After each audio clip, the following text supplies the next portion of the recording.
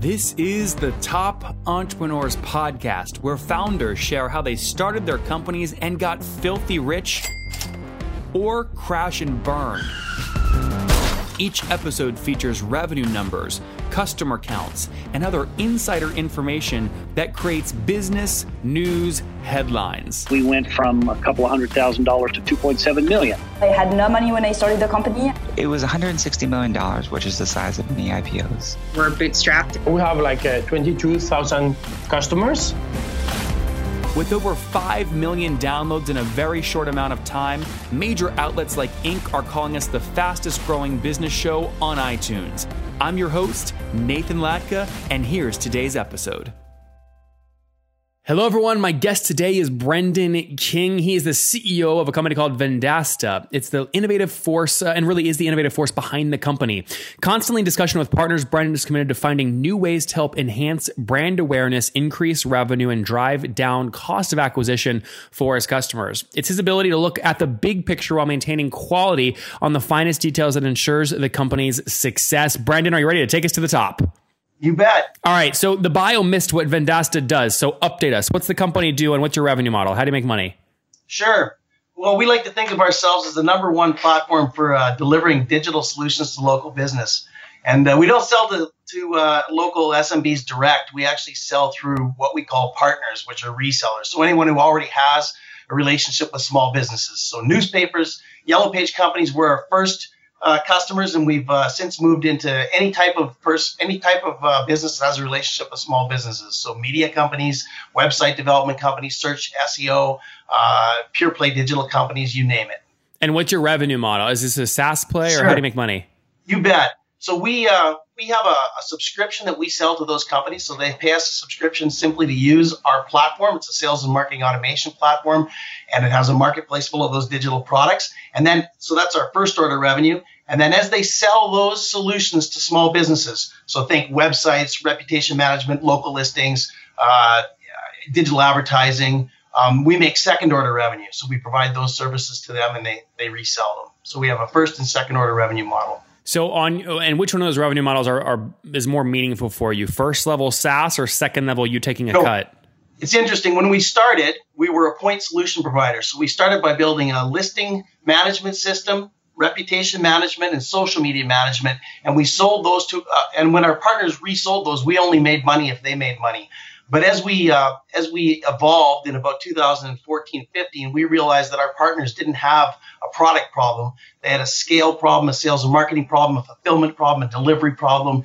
And so we started to charge a subscription just to use our platform. And our subscription revenue is now about a third of our revenue. So it's very meaningful. But our second order revenue is really what's really important. So, our partners won't pay us a subscription if they don't make money. Yep. So we only succeed if they succeed. Can you quantify what that is? Like 1/3 of your total revenue. Can we generally give me a size? Are we talking like $1 million in MRR or? No, we're this year we'll end the year at a run rate of $28 million. 28 million? Yeah. Okay. And is that true predictable revenue? Like in other words, I know your first level revenue is your second order revenue predictable enough to call it SaaS?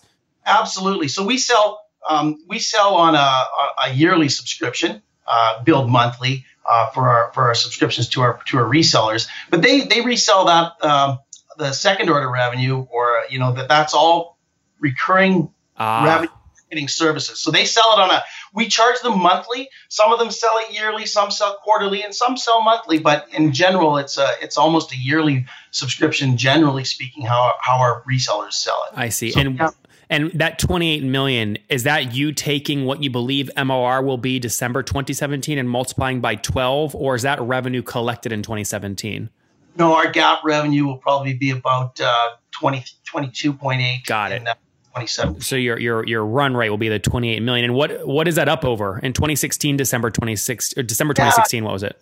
Well, when we're growing a little faster than we did last year, so we're coming from about 14.6. Oh wow! This year, so it's we're the law of small numbers. When we were smaller back in the early days, we had a higher growth over 100%. But we're trying to maintain that sort of rule of 40. So we're very capital efficient. We're in Canada. We're in Saskatoon, Saskatchewan. A lot of people don't know where that is. We're about 250 people. That's great. And just to be clear, so last year in 2016, you did 14 GAAP, but what was the run rate in December of 2016? Yeah, it was about 18, just a little under. Yeah. And it's still good growth. I mean, going from 17 or 18 million in an ARR run rate in December 2016 to 28 million the next year, that's still pretty healthy growth. About 48%. Yeah. Yeah. Well, am I reading you wrong? Were you not proud of that growth, or your expectation was that was going to be higher or lower? We're within 1% of our budget, which is something, obviously, I would love to have seen 100% year-over-year growth, but we didn't. We're within 1% of our budget, which is something we're pretty proud of. Yeah. So you said your team size was 250. Yeah. And what year did you launch the company in? It's an interesting story. I mean, we actually started in 2008, but we had to do some consulting because we had to eat, and we always had a plan. It's a hell of a year to start a company, by the way, 2008. I know it was too. With and I just left voluntarily my last company, and had a child on the way, and so it was a heck of a year to start a company. That's for sure. But it was, we like I said, we did some consulting work, and we did our first real product revenue was 2011 in March to Hearst and Zip Local, which was a yellow page in a newspaper. So those aren't the best maybe industries to be tied to, but we've really diversified since then into a lot of other industries. Do you remember what you scraped up in 2008 in terms of total consulting? Like, what was 2008 revenue? And it was about, we actually, so we came from a company called Point2. Where we had built sort of Caterpillar's used global trading system, so catused.com. Then we built a thing called Point2 Agent, which had about 150,000 realtors using this product, and later that sold to Yardi. So we were doing SaaS before it was really SaaS, because that was all software as a service back then. Was that public what you sold it to Yardi for? Yeah, well, I was the COO of the company, and I had a small share, so it wasn't. I don't really, and it was after I left, so I got paid out, but I'm not really sure exactly what they sold it for. I have some. Yeah. I kind of was that a meaningful financial event for you, or not really? A little bit, not enough to. Yeah, not retire and not really. No, that's for travel sure. the world. Yeah, okay, all right. So 2008, you scraped by, and what was total revenue again? You said in 2008. I think it was about 1.3 million. And what we did is we got money from a heavy equipment industrial auctioneer called Ritchie Brothers, and we used what they prepaid us to start that company. And then we ended up writing a business plan and raising $3 million on an idea in August of 2008. We ended up, it was a government-backed VC, and we paid all that money back, so it's not in our cap table. But, that $3 million in those days was really everything that started our company forward. And, like any other company, we had a different idea. We were going to build, it was going to be called My Front Steps. It was going to be a social network for homeowners where you could share your home with friends and family to get ideas and inspiration. But more importantly, you'd be able to provide service providers like realtors, painters, landscapers that your friends had used and trusted. And then we were going to build this reputation thing for the service providers and try to connect the two and monetize the transaction.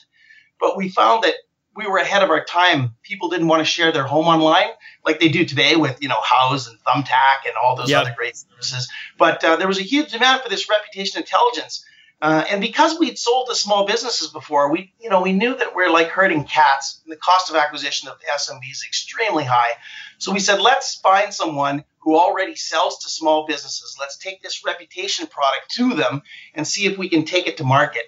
And, what we found in 2008, the industry was changing for advertisers. So we went to yellow pages in newspapers whose revenue was falling off a cliff. And the reason it's falling off a cliff was because, before 2008, before the advent of the iPhone, Google, and internet everywhere, and information for the consumer, if there was advertising, what was your choices? You could pick up the phone book and call the store, or you could go there, and they'd always have a chance to sell. So traditional advertising was fantastic. But that all was changing in 2008, 2009, 10, where people now were going online and they're researching a company. So if you see advertising today, you go online, and if you can't find that company, the advertisers just paid for demand for somebody else. So we always like to say the best place to hide a dead body is on the second page of the Google search results, because nobody goes there.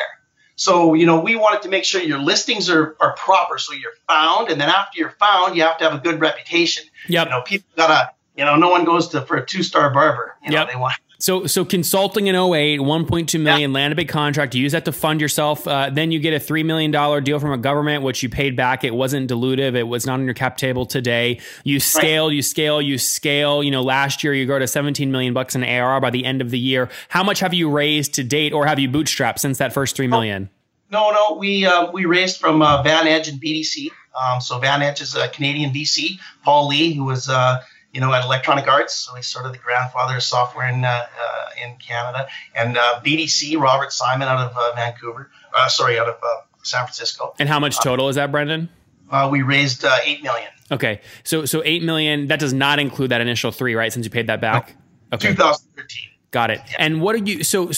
I understand the business model. I imagine one of your big folks kind of buying from you are local agencies, right? They pay you a $900 a month fee. They then go sell $20, $30 per month little tools and widgets on annual contracts to their local people. You take a X% cut of that, right? That's right. So the subscriptions run anywhere from $250 a month up to $2,500 a month for just to use the platform. What's the average pay you? Probably about $1,000 a month. Okay. So it's, and then the products. We started with listings, reputation, and social media management, and those things.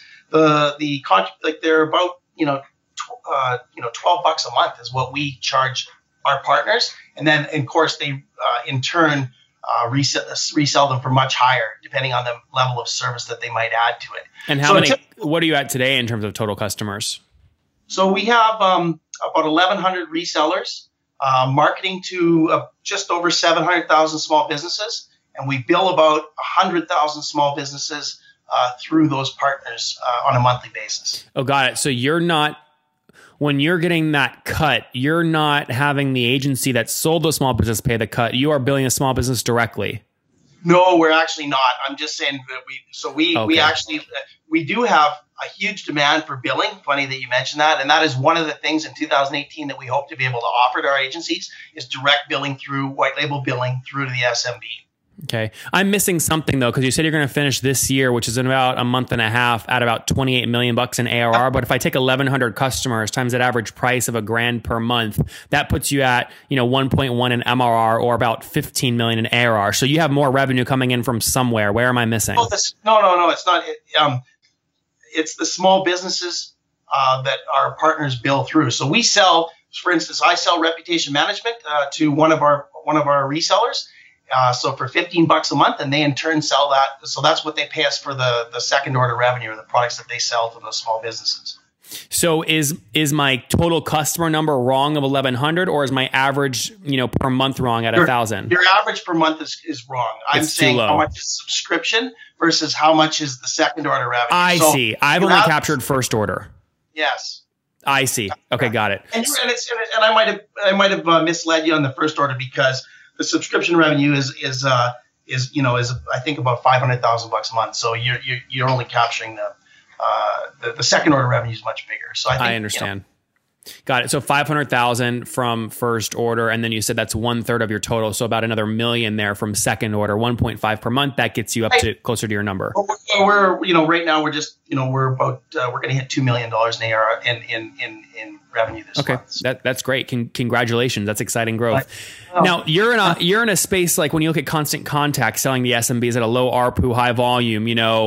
Their PE multiple in the private public market sucked because they were adding 60,000 SMBs each quarter and churning 50,000, right? So what's your churn and how do you keep that low? Yeah, it's really interesting. So, we have two kinds of churn. So we have our churn for our enterprise customer, which is, these media companies and agencies. And so that churn is low. That's, we're about, low. It can always be lower, but we're about 10%. On a yearly basis, whereas the churn in terms of logo or revenue churn, that's in terms of logo churn. Revenue churn is under 5%. Okay. So, and generally speaking, so we sign these agencies, they pay us a subscription. If they don't start making money, they're not going to keep paying us. So we call that crossing the valley of death. So they're paying us a subscription. If they start making money with our products, which is what we hope they all do, of course, then they're going to stay forever until either a competitor takes them or they go out of business. And our churn is much lower if you consider the people who go across the valley of death. So, and then on the other side, they start selling products to small businesses. So those big horizontal players like newspaper companies have a monthly churn that can be in the 5 or 6% range. So you can have up to 60% SMB churn, and that's one of the reasons we're not in that space. Whereas some of our other partners who are maybe niche players, maybe they're in the multi-tenant family space or they're in the auto space, they'll have churn that's much lower. They might be in the 15% SMB churn, which is more native to what the actual rate of going. Let's talk just about your 1,100 partners, right? So on average, pretty sticky annually. What does that look like? Yes, totally. So that's 10% logo churn and less than 5% revenue. Oh, that was that number. Great. Okay. And then what do you spend to acquire those kinds of customers or those kind of partners? So our cost it can vary depending on how we do it. We're mostly we have an inbound model, so we generate inbound leads. We have a segmented sales force. So we have SDRs that call and close those leads, set an appointment rather, BDRs that close them, and then they hand off to success. So overall, our LTV to CAC is really, really good. Like we're running, 18 to 1 right now on our LTV. And CAC. What do you assume LTV is in terms of dollars? It's So I like to segment our businesses into cohorts. So we have, a cohort that pays us more than $20,000 in annual contract value is about 83% of our revenue. And those guys will have a LTV somewhere in the, the lifetime's huge. In fact, we used to cap it when we measured this because it was, just going to. What'd you cap it at? We capped it at 10 years. Yeah. But, we've been going for a number of years now. We have many of our customers we started with, but the LTV is somewhere around $750,000 on those. Yep. All the way down, if I blend it across everything, we're going to get LTVs in the $260,000 range. But as still healthy, by the way, still healthy if you're only spending, whatever 260 grand divided by 18 is, right? Well, 14 grand, you're spending 14 grand on CAC. We count on those big ones, and some of the small ones, it's about $2,600 on the CAC for the small agencies. Yeah, and that's fully weighted, right? That includes marketing salaries divided, including your paid ad spend. Even including our success retention costs. Yeah, that's great. Yeah. Okay, so 18 is your ratio for LTV to CAC blended across everyone. There's about 260 grand in LTV. CAC on average, call it 14 grand, but it can get as low as $2,600 on some of your cohorts. In terms of payback period, so let's say you sign up one of these guys at 14K CAC, they're paying $1,100 a month, or that's your revenue. That payback period for you, puts it around 12, 13 months. How do you bridge that cash gap? So, actually the payback period right now is about 8 months, and there's a couple of ways that we do that. The ways that we there's two. First off, we always charge a setup fee, and we don't waive that anymore. So it's how big is it? $1,500. Ah, smart. So you're gonna get the setup fee, and then the other thing we've done is we've started to sell contracts yearly at a discount, and so we're starting to get some cash up front that we can use to bridge that. In fact, this year we want to get to a place where we're cash flow neutral. So we're not maybe not EBITDA positive, but close. As I'm traveling the world on planes, trains, and automobiles, you guys hear it. I'm closing loads of different deals, whether it's buying a company, closing a new account for getlatka.com, you name it, I've got to do it. And part of my issue is signing documents while I'm on the road. So I just found this new tool. I'm using it pretty aggressively. It's called Sign Easy. So you can get started for free at getsigneasy.com/podcast. You'll see contracts that I've signed there, and boy, oh boy, are they big and they work, and the app is so easy to use. Get started today at getsigneasy.com/podcast. So just real quick, you said you have 120 folks. You're all based up there in Canada, or are you spread out? No, we have a few in the U.S. We got somebody in San Diego, and we've got someone in Seattle, and but out of the the 250 folks, about I'd say 235 are in Saskatoon. There's a lot of advantages to being in a place. We're about 350,000 people here. We've got a good university. We don't have to compete with a ton of people. We kind of have become the place for, a tech sort of space. Big fish, small pond. Yeah, that's right. That's and 100 good. of our people are in R&D, right? So we're a little heavy on R&D compared to some companies our size, but yeah. Are there any key indicators you look at in your business that I haven't asked about already? Well, I mean, I think LTV to CAC is probably the best thing that we like to follow. For us as a component, but we'll go deeper there then, right? So, like, if you tell me your LTV to CAC ratio is 18, my initial thought is, why isn't Brendan being more aggressive? He's got plenty of room to play with. 100%. So we wanted to, we haven't been like most companies where we have a lot of cash and we can run directly into I see these guys spending money running into a brick wall without slowing down.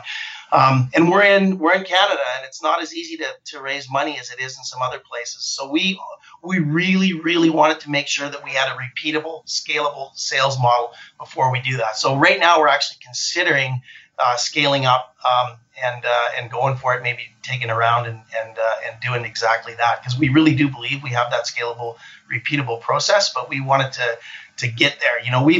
It's been an evolution for us, from a point solution provider to a platform that does start charging subscriptions. Now we only had a couple of products in there that we built. This year we've introduced our marketplace, which we released in February, which brings in third-party vendors. So we've got other people that even compete with us. Like we've got Yext as a listing solution inside of our marketplace, and so we're adding in. We've got about 45 products in there. So now we're going to be able to increase, beyond just adding new customers, we can increase the penetration to existing customers. So when we ask those 1,100 resellers, how many small businesses do you guys, have that you're selling to today, traditional stuff? And they tell us, and we add it up, and it's about 10 million. But yet we're only marketing to 700,000. So there's a huge room for us to penetrate our existing customers. Where are most of you though, Brendan? I feel like I'm missing something though, because if you have such a healthy LTV to CAC ratio, like usually the reason a company is burning cash per month is they've jacked up variable marketing spend through the roof, which brings obviously down your LTV to CAC ratio. You don't have that problem, which means you've got costs that I haven't figured out yet. What costs are making you not be able to be profitable right now? No, there's not costs. I would say that we've done that on purpose. We've invested heavily in R&D. We got a team of about 100 engineers. So, we can totally control that. I could be profitable tomorrow. But you'd have to lay people off. I mean, they're fixed costs, right? Oh, well, we're very close right now to being profitable. So we're not earning a ton of cash. We're right where we need to be. And just to be clear, you don't include those 100 people. That is significant. Almost 50% of your company's R&D, which is great. But you don't include those salaries in your fully weighted CAC, correct? No, not at all. Yeah. And maybe we should. No. That's completely your call. But that's that helps me understand why you're not yet cash flow positive. You're really close, but you're not yet, even with such a healthy LTV to CAC ratio. No, and we tend to, I believe that you, as a tech company, I think you want to move fast forward so fast that you don't have to look in the rearview mirrors. You don't have to worry about that as much. Everyone's always looking in the rearview mirror. We always worry about competition, but it's better to be moving fast forward is our philosophy. That is. All right, Brendan, good stuff. Let's wrap up here with the famous 5. These are super short answers. Number 1, what's your favorite business book? Oh, probably Good to Great. Number 2, is there a CEO you're following or studying right now? Yeah, there's a couple actually. Geez, that's a hard. Yeah, there's a couple, but I'm not gonna. I would rather not throw out any names. Pick a baby. Pick one. Well, Jeff Bezos. Okay. No, give me one that everyone doesn't already know. Yeah. Maybe your favorite Canadian entrepreneur. Yeah, Mark Organ, maybe. Yeah. Mark Organ. Okay, what company is he with? He's with. He had Marketo and. He's got Influitive. Yep. Okay. Number 3, besides your own, what's your favorite online tool? Man, Slack probably. Number 4, how many hours of sleep do you get every night? I get 6. Okay. And what's your situation? Married, single, you have kids? I'm married. I have 5 kids. Wow. 26 to 9. Oh my gosh. And how old are you? I am 51. Holy mackerel. Okay. Last question. Take us back 31 years. What do you wish your 20-year-old self knew? Holy cow. I wish I would have been able to ask other people for advice instead of having to learn everything myself. Ask for more advice earlier on from Brendan. Again, founded his company Vendasta back many, many years ago. They've since scaled. They hit about 17 million in ARR run rate December 2016. They'll break 28 million in December 2017. So about 48% year over year growth. They've raised $8 million of capital. Their team of 250 people up there in Canada is investing heavily in R&D for this SMB sector and this SMB space, specifically catering to their 1,100 partners that pay them a subscription fee of around $1,500 a month. Those partners then obviously sell through to a second level down to their local SMBs where they make more revenue. They're doing about $2 million a month right now in revenue. Super healthy churn, less than 5% annually. CAC to LTV ratio super healthy again, about 18, and a payback period of under 8 months. Brendan, thank you for taking us to the top. Thanks very much.